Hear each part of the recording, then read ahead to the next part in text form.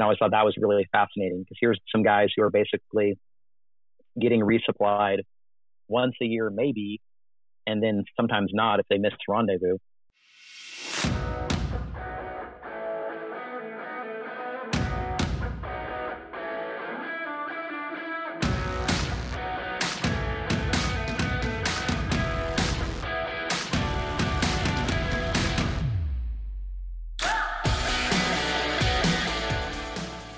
You're listening to the Muzzleloaders Podcast, the show where we talk about anything and everything black powder.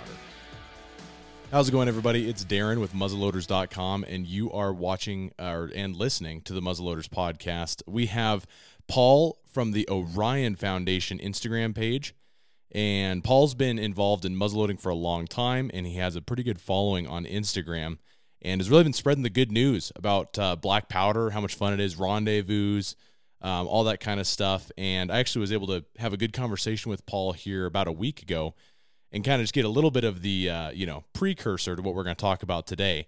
But I'm excited to have Paul introduce himself. Thank you so much for joining us today, Paul. Oh, yeah, absolutely. Thank you for having me.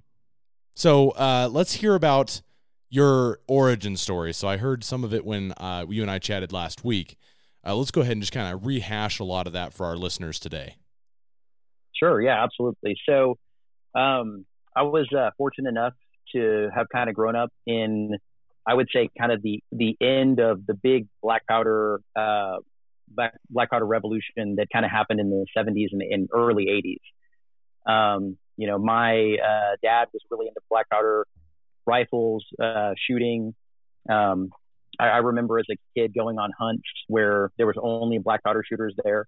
And talking to my dad about it, a lot of that kind of came out about because of kind of the culture at the time. We just had, in the mid 70s, there was the bicentennial. Jeremiah Johnston, was a very popular movie that kind of influenced a lot of people.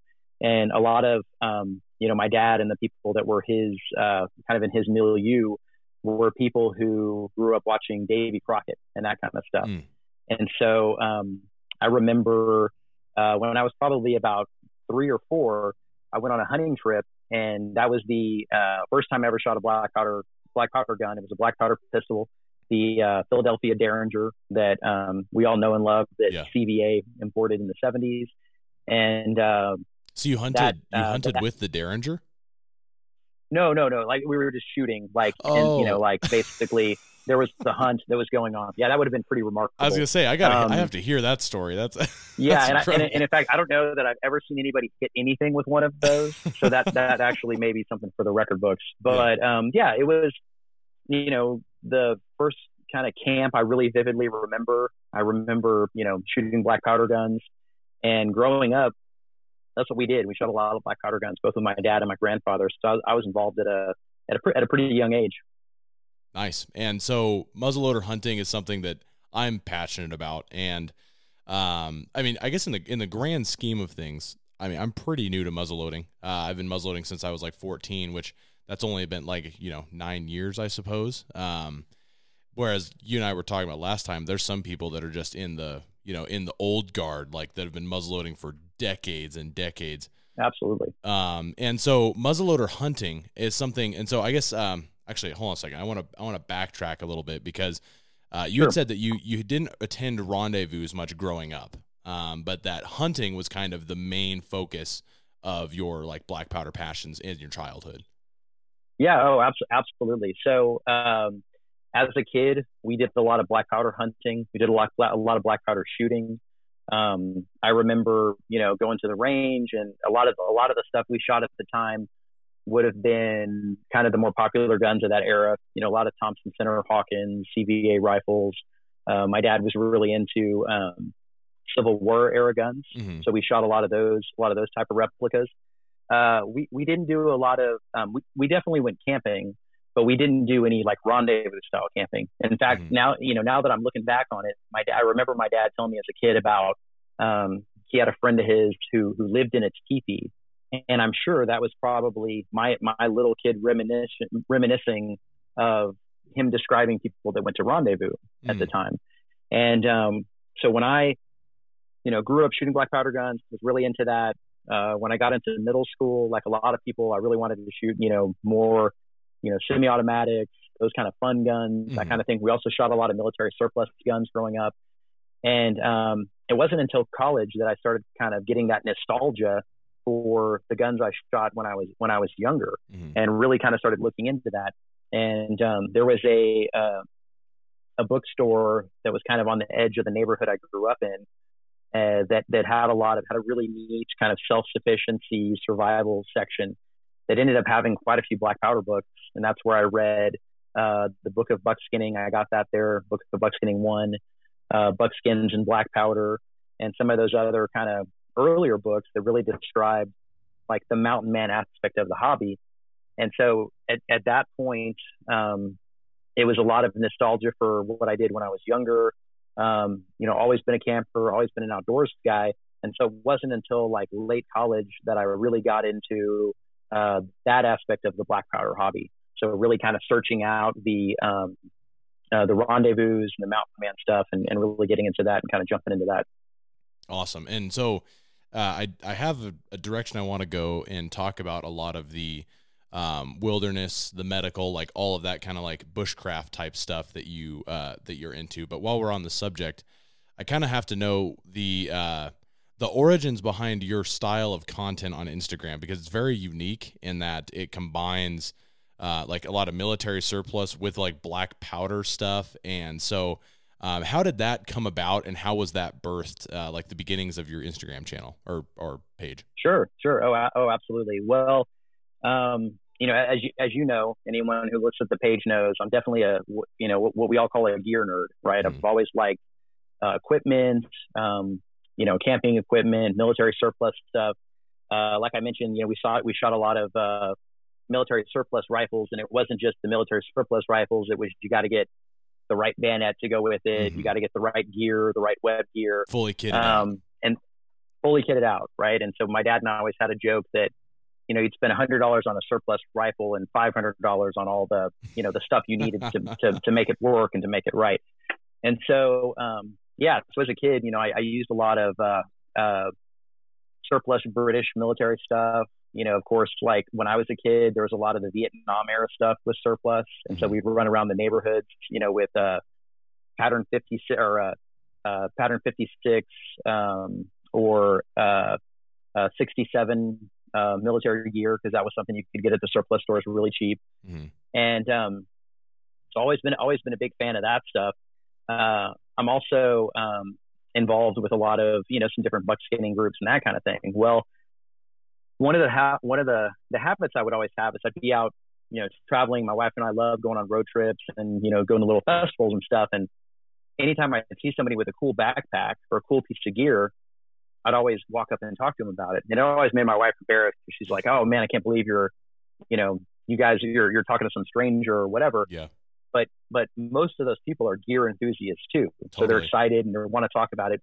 And I started taking pictures of it just as a way for me to kind of catalog, hey, here's some cool stuff that I found. And so that's kind of how my Instagram started off, was just me like, hey, here's a cool, backpack I saw. Here's some cool equipment that I saw. And I really started thinking like, how, I want to do more, black powder stuff, because, I want to do what I can to kind of help that hobby.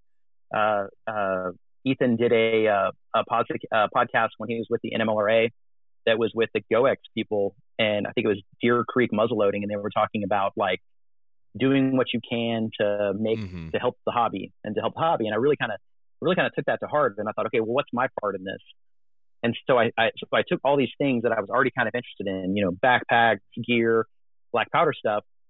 And one of the hesitations I had with the black powder stuff was like, where do I fit in that? Because I belong to the American Mountain Men, which is a pretty, serious historical group. I've done a lot of like historical reenacting stuff. And I thought, well, I don't necessarily want to publish anything that's like super historical, because if I get something wrong, then that could be distracting, or people would focus on that instead of the gear. And I thought, what if I just went crazy with this and posted like, Vietnam era gear, but put a blunderbuss in there, or, Alice gear with a Zouave rifle, or, a brown vest with, British gear from Borneo or from the 60s.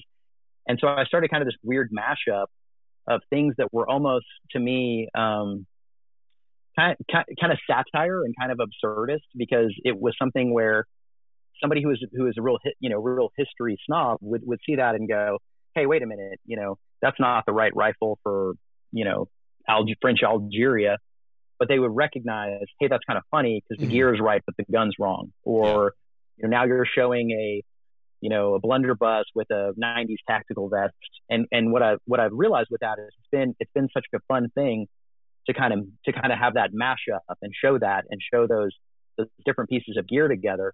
And of all the stuff I've published, that's really been the one thing that people have been most drawn to. But what that's allowed me to do was kind of broach that muzzleloader hobby with a lot of people who may otherwise have been, well, I don't want to do it because y'all are too serious, on the historical side, or it seems like it would be too hard. And it really kind of allowed that conversation. And I can't even tell you all the different people who've reached out to me and said, hey, this is really cool. I've never tried muzzleloading before. How should I get started, or what should I try? Or I heard I have to have a custom rifle. What about this? And so really that was kind of the genesis of it. And it's really kind of taken on a life of its own.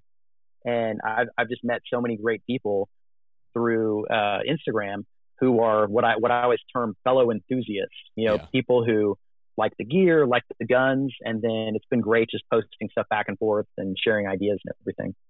Yeah, I totally agree. And I think that muzzleloading, so I also love gear, and I like the gear sometimes even more than the hobby itself. And so it's like, I find a hobby where, okay, this is a hobby where I can have a lot of things. And so then I kind of dive into it. So like hunting is very much that way. A lot of my other hobbies, and muzzleloading is especially that way. I mean, you can go totally into the weeds. And one of my favorite things that I get to do here is actually like a little bit of like product development, not a huge amount of it, but I get to participate in it because I'm just out at the range all the time shooting the stuff. And so it's like, man, I really wish that I had this tool. And then it's like, okay, well, now let's make that tool. And, so I love that about muzzleloading. And along what you're saying too about it being too serious, I think that is a big intimidation factor, just like the barrier to entry for any hobby. It can be kind of intimidating, but muzzleloading especially, because I think for some reason in people's minds, they assume that when you get into muzzleloading, you have to go full bore into it, and you have to have all the buckskins, all the clothing, all the accoutrement, and where there are some associations like the one that you're a part of that they kind of have a little bit of higher barrier to entry. You don't have to start there. There's so many places like our local rendezvous here. There's several of them around here in Eastern Oregon, and they all encourage historical accuracy, but it's by no means a requirement. And everybody there is just so enthralled, whatever that word is. They're all very excited, to get new people involved. And I think it's really important. And like what you're saying about Ethan, and I think what your Instagram page and what our content strives to do is to reduce some of that barrier to entry into muzzleloading, because without getting more people in, the things that we love, the things we're passionate about, are just going to die off. Absolutely. And I think the barrier to entry is a great point, right? I mean, it's like if you, I did a reenactment about a month ago at Goliad, which is an old Spanish fort that's southeast of where I live.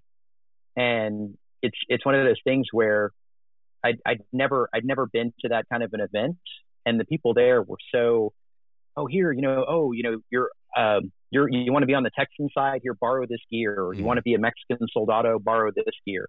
And I think that type of attitude is what's going to help propagate those type of events. And really, it's whether it's, muzzleloading or golf or, rock climbing or whatever it is, it's a pretty stiff hill to climb to tell somebody, hey, you can do this with me, but you need to spend $5,000 on, a rifle and all the right accoutrement and, brain tan buckskins, and then come out and see if you like it. And I take more of the approach of, hey, let's try this out. Yeah. What's the way you can try this out and get you interested in it, and then see where that leads you. And for some people, for me, it led me to the American Mountain Men and that group and the stuff that we do there. But for other people, it may be, doing shoots every month, and getting involved in a local shooting group. But all of that strengthens the hobby, and and that those people and keeping those people interested is really what we need to keep things going and to bring it to the next generation. Yeah, I completely agree. I think that just finding what you can do and starting there, and that's something I've always strived to do. Whether if it's something I'm interested in, like for instance, mountain biking is kind of the newest thing, and just if you've done any research on mountain biking, you can go a million miles into mountain biking, literally. Yep. But I'm like, okay, well, I don't want to just buy like a $7,000 bike and then hate it, and then I'm stuck with it's like I'm gonna start with what I can do, and then if I love it, then I'll pursue this passion. If I hate it, then it's like, I got a cheap bike that I'll hang on to for a while, So that's what I really encourage. No, absolutely, that makes perfect sense. Yeah, and I encourage people to do that with muzzleloading too. Just start with what you can do, and there will always be naysayers, but don't take what the naysayers have to say to heart, because one, they probably shouldn't be mean to you, and two, there's so many more people that are going to be encouraging and helpful, especially in our sport, than they're going to be naysayers. So. Oh, absolutely. Yeah, I know. Like one of the things for us is we live out on some acreage, so we're lucky enough to blessed to have our own shooting range that we shoot at. Oh, nice! And that's my dream. That's a lifelong dream. Yeah. Oh, it's been my dream my whole life. I agree, for sure. But one of the things we started doing is whenever we have family barbecues, that's what we've all started doing, is shooting black powder guns together, and that's been a lot of fun, because it's been something where, I have some, on the extreme example, I have some relatives that are not exactly pro gun, I would say, and that's been an opportunity to introduce them into that, and in a safe environment, check it out and get to do that, and that is an experience and an opportunity that they may not have otherwise have had, and that's been a lot of fun as well too. Nice, that's awesome. So another thing that I kind of want to talk about is the bushcraft side of things, because there's a lot of parallel hobbies to muzzleloading, where it's like a lot of time, if you're into muzzleloading, then you're probably into throwing hawk and knife, and you're probably into like some of these other things. And I think bushcraft is one of those parallel hobbies that a lot of our listeners are probably at least interested in, if not already involved. And so I want to talk about how you got involved in that, and then some of the ways that maybe our listeners can start to get involved in that if they're not already. Oh yeah, no, absolutely, and that's a great topic too, because I think bushcrafting is interesting because it can mean different things to different people. So for example, going back to that early camp out I was describing with my dad and his friends. Well, at that camp out, my dad was showing, he was demonstrating how to make a fire with flint and steel. He was using, he showed me how to sharpen a spear and fire harden it and all this kind of thing. And there's so many things from that event that kind of like set the pace for the rest of my life, I would say. And so one of the things that I was always in my group growing up, I was kind of always like the lead camper, I would say. And so, always take my friends camping. I'd be the one that would, set the tent up, do the stuff. And we did a lot of what we just called it skills work, where we would bring the old Army survival manual. One of the first books, I think I probably got it when I was like 9 or 10, was the SAS survival manual. It was John Wiseman's book. And it had these like great pen and ink drawings of like, figure 4 traps and how to set up snares and do that. And so what we would do is we would go out in the woods and we would, work on setting up traps. We would make debris huts, make shelters. We would, throw knives and, shoot bows and arrows and all this kind of stuff. And at the time, it was just kind of, we would just call it working on skills in the woods. And, I had a group of friends that I did this with. And it probably wasn't until I read, there was this great book, I'm sure it's out of print, but it's called Sleep Close to the Fire. And it was a book written by one of the authors. I can't remember his name off the top of my head, but he was somebody who used to write for this magazine called Wilderness Way. And Wilderness Way was like kind of the bushcraft magazine before it was called Bushcraft. And I remember looking those up and thinking, oh my gosh, this is so neat. This is people doing skills, the stuff that we used to work on or whatever. And so I would say that's kind of what got me started in it. And then from there, it just became kind of almost like parallel to my muzzleloader experience, where I just desired to try to like do more with less, and to try to, hey, if it's, and a lot of that was out of the pure practicality of the more stuff I can do, the less crap I have to carry. So I've always been, a backpacker and that kind of thing. Really got into lightweight backpacking in high school and college. I was a backpacking guide at UT. And one of the things that really changed when I got into the mountain man hobby was you can really pare down a like an ultralight sleeping bag, but a wool blanket is the wool blanket. You can only, smash that so many ways. And so where bushcrafting really kind of fit the bill was to bridge that gap between gear and knowledge and skills. And so we try to do things where, we're using less gear, we're making something in nature, maybe instead of bringing a tent, you bring a tarp and you're building a shelter out of a tarp. And then maybe instead of a tarp, you're just bringing a poncho and you're only sleeping on it instead of, making sure you have a full tent over you or whatever. And yeah, that's kind of what started me down that path, I would say, was really just trying to perfect my wood skills and getting more into, getting better at things. And then you see what other people are doing. You get inspired by them. You post what you're doing that inspires other people, and just kind of keeping it going like that. So one of the things about bushcraft that I've always found is that, reading and YouTube and just getting out there and doing it are, the best ways that I've found. But are there any like national associations or sort of like rendezvous where there's clubs all over the place? Like if somebody wanted to get plugged into a community with regard to bushcraft, like how would they find that? Yeah, no, that's a great question. So what I've done and the way I've kind of worked through that is I've through like something like Instagram, reached out to people who I think are in my area. I've had a couple of people reach out to me who I've posted something and they say, hey, I recognize those trees. Are you in Central Texas? Or oh, I know that area. I live down the street from there. And just kind of reaching out to those folks and saying, and starting to like, bring people out to events or try to invite people over. I know that there's Bushcraft USA has a big forum that, that some people use to connect and that kind of thing. As far as like national events go, one of the big ones is the Rabbit Stick Rendezvous. I've never gone to that, but a buddy of mine went to this last one. And so they do have kind of national events for that. But, I would say a lot of what I've done is more in my area, and then definitely trying to reach out to people who are in my area and who have common interests, and just kind of, working to try to build community that way. So I have a pretty good list of people who I've met over the years who, anytime I host a camp out or host some kind of event, that I send it out to them and basically say, hey, we're planning an event this time. Hopefully you can make it out. And you really use those kind of tools to create community and find those people around you, because there's all kinds of people who I've met online and have, and I'd say I've definitely,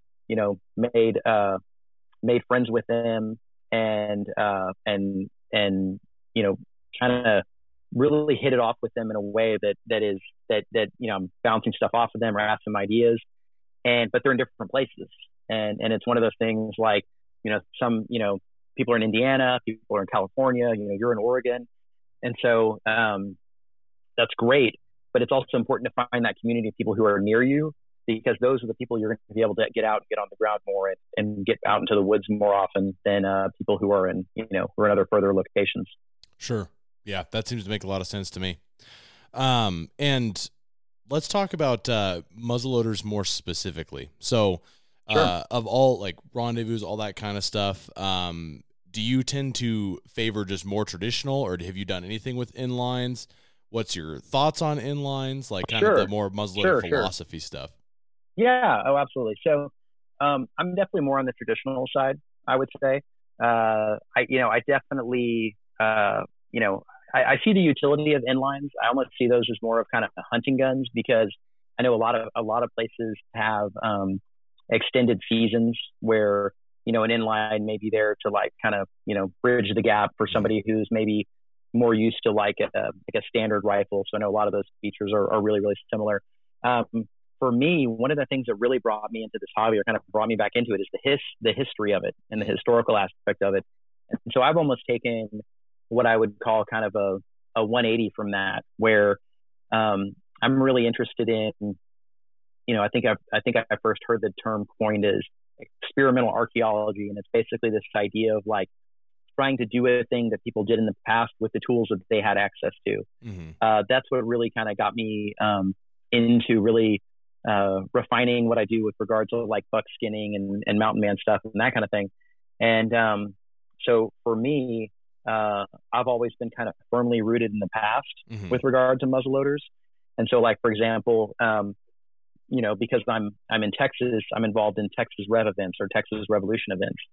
And so for that, there's a certain set of black powder guns that I use for that. Brown Bess musket is something that a Mexican Army soldado would have had access to. Your average like Texan farmer guy would have had a flintlock long rifle if he even had a gun at all. Yeah. A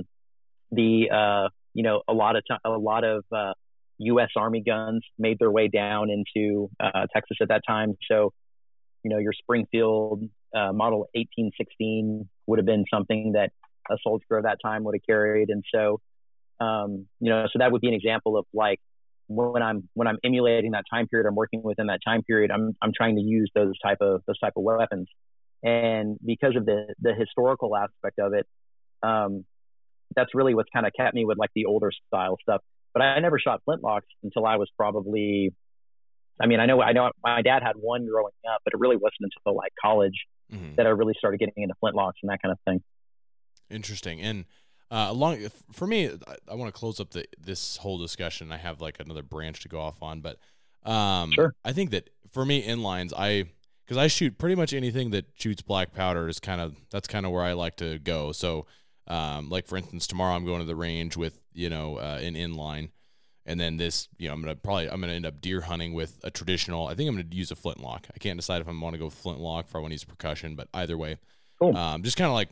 If it shoots black powder, then that's it's fun for me. But yeah, I think barrier to entry is reduced by inlines because it just my own trajectory in muzzleloading started off with inlines, and then as I've kind of used inlines, it's like, oh, I kind of want to increase my challenge and increase my knowledge and diversity, and so then that naturally has led into a lot of interest in the rendezvous scene, traditional hunting, and that sort of thing, and so. I think inlines are a good way of like sort of reducing that because a lot of people that would never touch, a flintlock, they would have no problem picking up, an inline of some kind because there's something they're a little more familiar with and it kind of gets their toe dipped in the water. Does that make sense? Makes sense. Yeah. And absolutely. Yeah. That's kind of always been my philosophy on that. But then kind of back to what you were saying, you seem to have a lot of knowledge on the history into things. What is and I actually made a post about this on Instagram, I think it was, I don't know. It's so many social media platforms out there. I can't hardly keep them all straight, but, I think it was Instagram. Just what was your favorite part of muzzleloader history? And I kind of want to know what your favorite part is, of all of the stuff that you have rolling around in your head there. Sure. Wow. That's a tough question. I would say, especially for somebody like me, because I'm such a history nerd. Yeah. It's funny. This weekend I was at a pack-in with some of my AMM brothers, and I was actually talking to them about how I really want to get a matchlock so I can go back to the 1600s. Because I can only go back as far as like the 1740s with the stuff that I do. But I would say if I picking a time period is difficult because there's different things I like about different time periods. So, for example, my first love was probably Texas history because I grew up in Texas, was enamored by the Alamo. Like every kid who grew up in that area, I wanted to be Davy Crockett.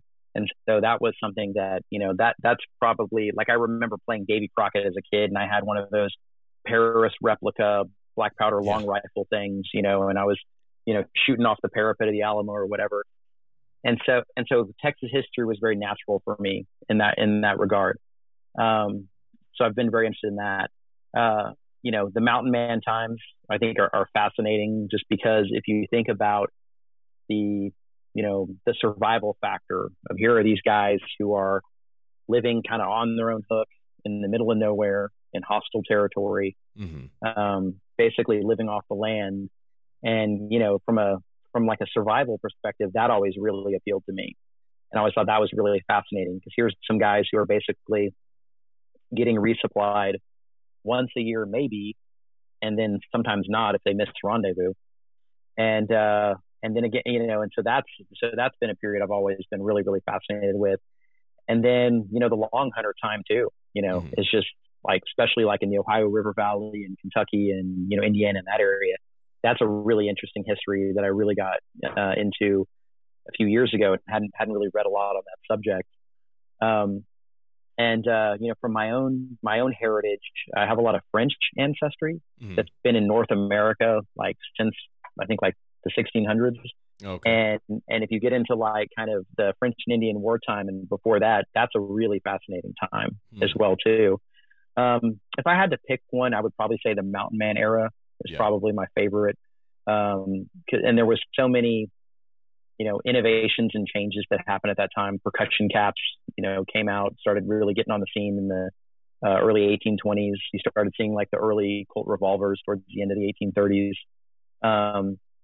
So yeah, if I had to pick one, I would say that. But really, you know, probably 1700s to 1900 are really kind of the time period I've really kind of keyed in on with regard to muzzleloaders.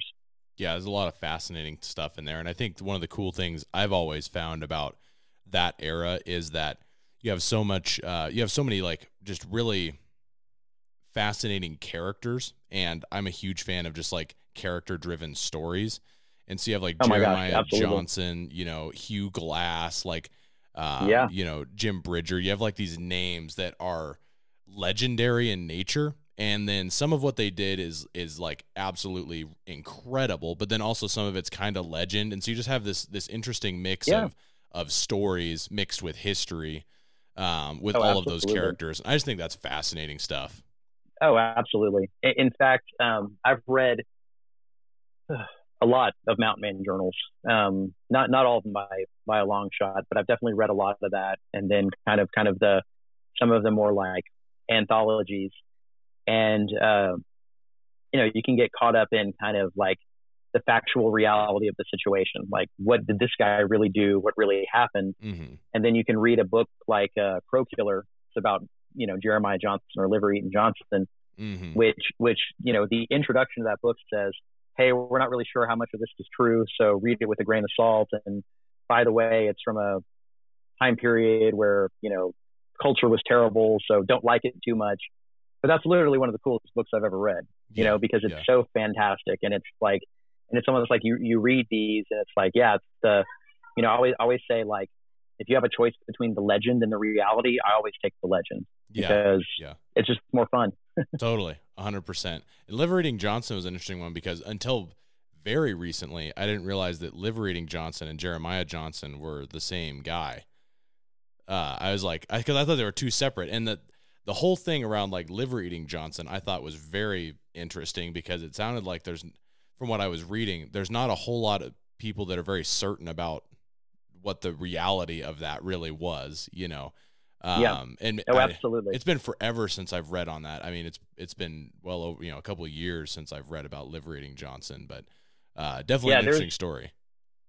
Yeah. Oh, absolutely. Yeah. And I think Jeremiah Johnson, the movie, was based on the book called Mountain Man by Vardis Fisher, which it has a lot of like very historically based in it, but it's very romanticized kind of and it's almost like romanticized to kind of like the Victorian level where you're like, this is probably not what this guy was thinking. And then on the other hand, you have the other book that it was based on, which is Crow Killer. And so you can read those and say, okay, yeah, I can see how they extrapolated the movie from this, but they're both kind of like these two extremes, I would say. Yeah. Yeah. It's crazy. That's just a fascinating time of American history because it's new. You have the frontier, and nowadays, and it's like also I think there's something in every person, especially today in our society. I think we get bored really easy because for the most part, people live their lives without adventure. And I think that there's something in each person that desires adventure in some way or another, desires the unknown and to do something they haven't done before. And so I think that is another reason why that time period really inspires imagination because people were going where almost no one had been before, and they're traveling and exploring and surveying and all these things that that we just don't really have the access to with modern technology, because for the most part, a lot of things have been explored. And if you want to see something truly untouched and brand new, you really have to go, to South America, like some of these very far off places to experience that. Yeah. Yeah, no, absolutely. I mean, in fact, if you look at John Coulter, who was one of the hunters in the Lewis and Clark Brigade in the Corps of Discovery, he did a lot of exploring on his own. And there was this time, generally referred to as like Coulter's Walk, when he went on this 500-mile foot journey, just kind of walking around through what we would call like the Yellowstone area now. And he saw all the things that are the Yellowstone Park. And when he came back and described it, nobody believed him. They called it Coulter's Hell, kind of making fun of him, because they're like, there's not a place where sulfur bubbles out of the ground and, water gets shot up in the air and everything. And it wasn't until decades later that somebody actually figured out that was a real place. Absolutely fascinating stuff. But so what is your favorite muzzleloader? Are you prefer, the Hawken, the long, Kentucky rifle? What is it? So I would say, it's hard to pick, right? Because there's so many that are cool. Yeah. But really, when it comes down to it, I would say, the Northwest trade gun is probably my favorite. That's the old school flintlock smoothbore. Usually it's like 58 to 62 caliber. They are trade gun in that they were a gun that was traded to the Indians during the fur trade. Probably from for most of the fur trade, 1700s up until I think like 1900 was the last time period when Hudson Bay was actually still trading off some of these muskets. By then they were percussion though, so that's definitely a difference. But I've always really been drawn to Northwest trade guns. They're the ones that have the serpent side lock and, just really, really kind of iconic weapon of that time period. And I think my fascination with those probably started off with an article I read in Backwoodsman magazine when I was kind of getting into black powder when I was in college. I found a copy of Backwoodsman magazine. I thought this was just like the coolest thing I'd ever seen. And somebody had written an article that was basically describing how a smoothbore flintlock was the perfect survival weapon. And it wasn't talking about like a combat weapon, but just like a weapon for like living off the land. Yeah. And I thought that was the coolest thing I ever read. I had to get a Northwest trade gun. There wasn't a lot of stuff on the internet back then. This probably would have been 2000-ish. And, couldn't really source one. Took me a long time looking around. And I remember I was, my dad and I do a lot of traveling gun shows. We'll travel around and check out different gun shows, around the state, around the country. And I'd gone to a gun show in Dallas and somebody had on their rack a Northwest trade gun. And that was the first one I'd ever seen in person. I about, fell off my feet. It didn't matter. It didn't matter what it cost. I had to have it. I mean, It was one of those like, the ultimate impulse buy. But I've always loved those. Even today, when I do pack-ins, that kind of thing, I usually always bring a trade gun. And I've always loved them and been enamored by them. And I've always I really like the tack look. When people tack up their trade guns with tacks and different designs, crosses and that kind of stuff, and that I would say is probably my favorite of all of them if I had to pick. And then I really like Brown Bestas a lot too, probably for similar reasons. It's such that is an iconic weapon that has been a part of the French and Indian War, Colonial War, Texas Revolution. I think there were, I don't know that a Brown Bess was used, but for sure there were some other flintlock muskets that were used in the early stages of the Civil War in the South. And they're just, it's just fascinating. If you think about that musket was used for over 100 years. I mean, with variations, there's different models, of course, but just when you think about, England conquering the world, or the British Empire, that's what it was with that musket. So I don't know. I'm always, I guess I'm really drawn to kind of the smooth bore muskets, but yeah, I would say especially the Northwest trade guns. Those are just my favorite. Yeah. So trade guns, that is one that I have talked to several people now, and I don't have very much experience at all with trade guns, but I've talked to several people now, and they have all said that the trade gun is their favorite, and for pretty much the same reasons you did, just the versatility. Oh, that's great. The ability. I've talked to several people, like one of the guys, he bouchoued a rendezvous and had a stage where you had to, it was the trade gun stage, and you had to find a rock that fit and use a rock in your trade gun. And that sounds like just absolutely amazing and fun, and just the versatility of it all, Yeah. Oh, absolutely. So cool. So what about other hobbies? I know that we've had conversations about some of the medical stuff that you're interested in. So besides like muzzle loading and all that, what else do you like to do? Sure. Yeah. Oh, absolutely. So as you can guess, I do a lot of camping, and I do a lot of family camping. I have 4 kids, and my wife and I are big campers and road trippers. So we do, travel trailer stuff. We always joke our favorite pastime is leaving our woods to go into other people's woods. Because, it's really kind of, and I guess like that plus like going to historical sites is probably what our kids are stuck dealing with. But yeah, definitely, camping, outdoor stuff, love military surplus. You've seen that from the Instagram. I really enjoy, when it comes to military surplus, kind of the post World War II up until late 70s kind of time period. So kind of that Cold War era, the brush fire wartime or Bush wartime, I think some I've heard that referred to. Yeah.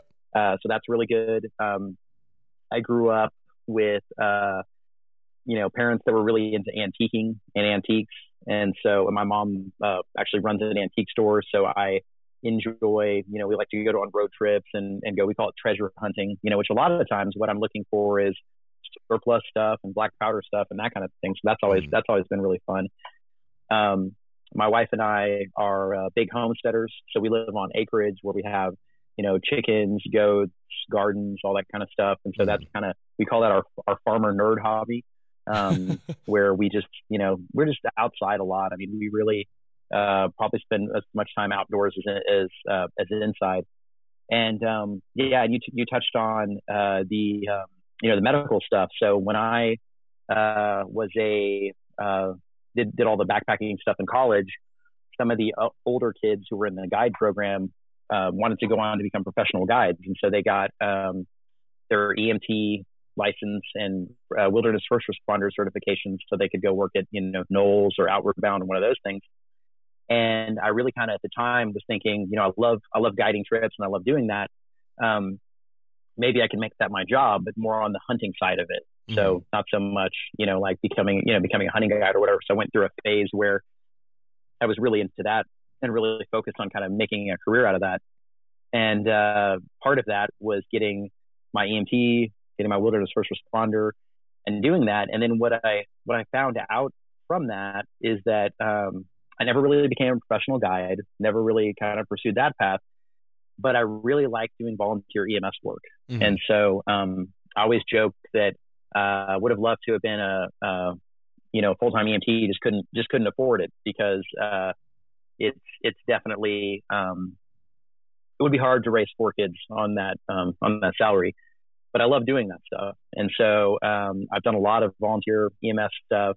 I've done, I was on a search and rescue team for years and was a medic on a search and rescue team.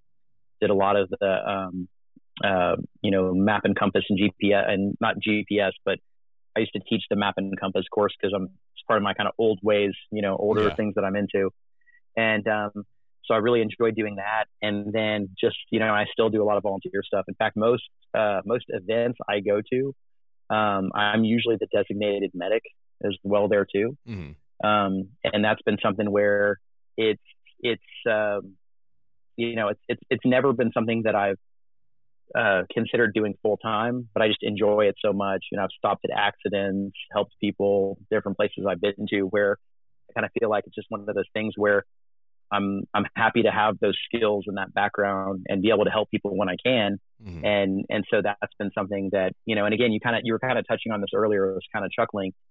That's a very equipment intensive thing to do. Yeah. And I'd be lying if all the cool medical kits and, you know, crash bags and all that kind of stuff weren't also partially part of the reason that got me into that, because I'm, you know, big fan of that type of equipment as well too, and doing that and just kind of taking that to the next level, learning how all those things work, keeping all my certifications up to date so that I do have the ability to continue to volunteer and do that. So that's been another thing I've been really focused on as well too. Yeah, and I think that's a really interesting way that you can just help people. And I think helping people is something that I've always strived to do, and that's something I try to make that a huge piece of our marketing, is that my entire goal is like, you know, we're a muzzleloader company, we're a business, we're trying to, you know, keep the lights on or whatever, but the majority of what I do is from a desire to help people. And as you and I kind of talked about in our previous conversation, I've always had a huge interest in that EMS type stuff because, one, you know, it's another gear thing because I absolutely love gear and having, you know, gear and preparedness and all that kind of stuff. But two, that's a way that you can meet somebody when they're having their worst possible day and help them in a very real and tangible physical way. And I think I can imagine that was just really rewarding. No, I mean, absolutely right. Like, I think, you know, when we talked before, we talked about the golden hour, right? And the golden hour is the first hour after somebody has a severe illness, injury, whatever, from the time they have that trauma till they get into the operating table. That's the most important hour of their life, basically. And if you can be the person that can stabilize and help that person until professional help goes, because remember, you know, we kind of live in a neat, interesting world where you can be on the most remote place in America and a helicopter can still get you in 4 hours, right? But it still is that time between when the person gets the injury or the accident or has a heart attack or whatever, and the actual EMS arrives, that really makes a huge difference. Because if it takes EMS 10 minutes to get somewhere and that person's just been laying there, or it takes them 10 minutes to get somewhere and you've been doing CPR on them in the meantime, that outcome is 100% different from the CPR or not CPR. And it's one of those things that it's like, it's great to know those skills, because not only can you help other people, but there's a good chance the person that you're going to help is going to be somebody in your family. Yeah. And that's something that I've never wanted to be the kind of person who, when a crisis happens, I'm saying, oh, what do we do? Like, I've always been the one that like runs towards the fire, you know? Yeah. And I think that that's something that, if more people knew or had those skills, it would be incredible what we could do to help people who are in need. And like you said, at their worst time. I remember I was at like a market days in Texas, and somebody collapsed, and my wife came running over, and she didn't see me. I was off to the side, and she was like, "We need a doctor. We need a doctor. You know, is anybody a doctor?" And of course, I stuck my head. I was like, "Oh, why's it got to be a doctor? Like an EMT can't help?" Yeah. She's like, "Shut up and come help this guy." and so we were able to revive this guy. And I think he just had a heat emergency, like just got too hot, you know, passed out, that kind of thing. But for that person, like being there and being able to comfort that person, being able to say, okay, you know, I think this is what the situation is, and get them stabilized before EMS came there, that was probably a much better outcome versus the guys laying on the ground and they call EMS and everybody just kind of looks dumbfounded at each other, like, you know, what can we do to help this person? Yeah. So yeah, I mean, it's definitely a calling, I would say, and it's something that I always encourage anyone who feels compelled to do that should do it, because there's just so much good you can do knowing that. And I always tell people too, I want other people to know how to do it. So if I'm the one that falls out, they can help me. That's right. Oh man, that's awesome. Well, I think that's about all the time we have for today. Did you have anything you wanted to share before we close up here? Sure. Yeah. The only other thing I wanted to touch on that I thought would be neat to talk about is, and this kind of falls under the category of like what you can do to help, grow the hobby and grow the interest. My kids are homeschooled. We're in a very, a very great community here where we have like great community resources and a really good co-op. And one of the things that the dads and I have done is put together a program we call the Green River Boys. Mm-hmm. And the Green River Boys is basically it's kind of like a Scouts alternative. Nothing against the Scouts or whatever. That's definitely the great thing for a lot of people. But what we wanted to do was focus on getting kids into a really skills intensive program to teach them mountain man skills, get them into things like, shooting black powder guns, throwing knives, throwing tomahawks, making shelters.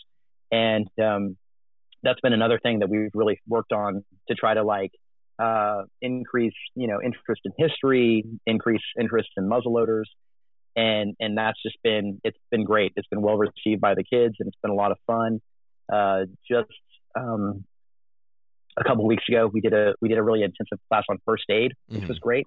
One of the dads is a paramedic, so he and I taught the class on first aid, showing kids what to do and, basically for like campfire related emergencies and stuff. Yeah. But yeah, it's just one of those things where it's like, that's been another program we've been really excited about to try to just get the word out, get more people interested in the hobby and really help build up that next generation so that there's somebody that can carry the torch when we're ready to hand it off.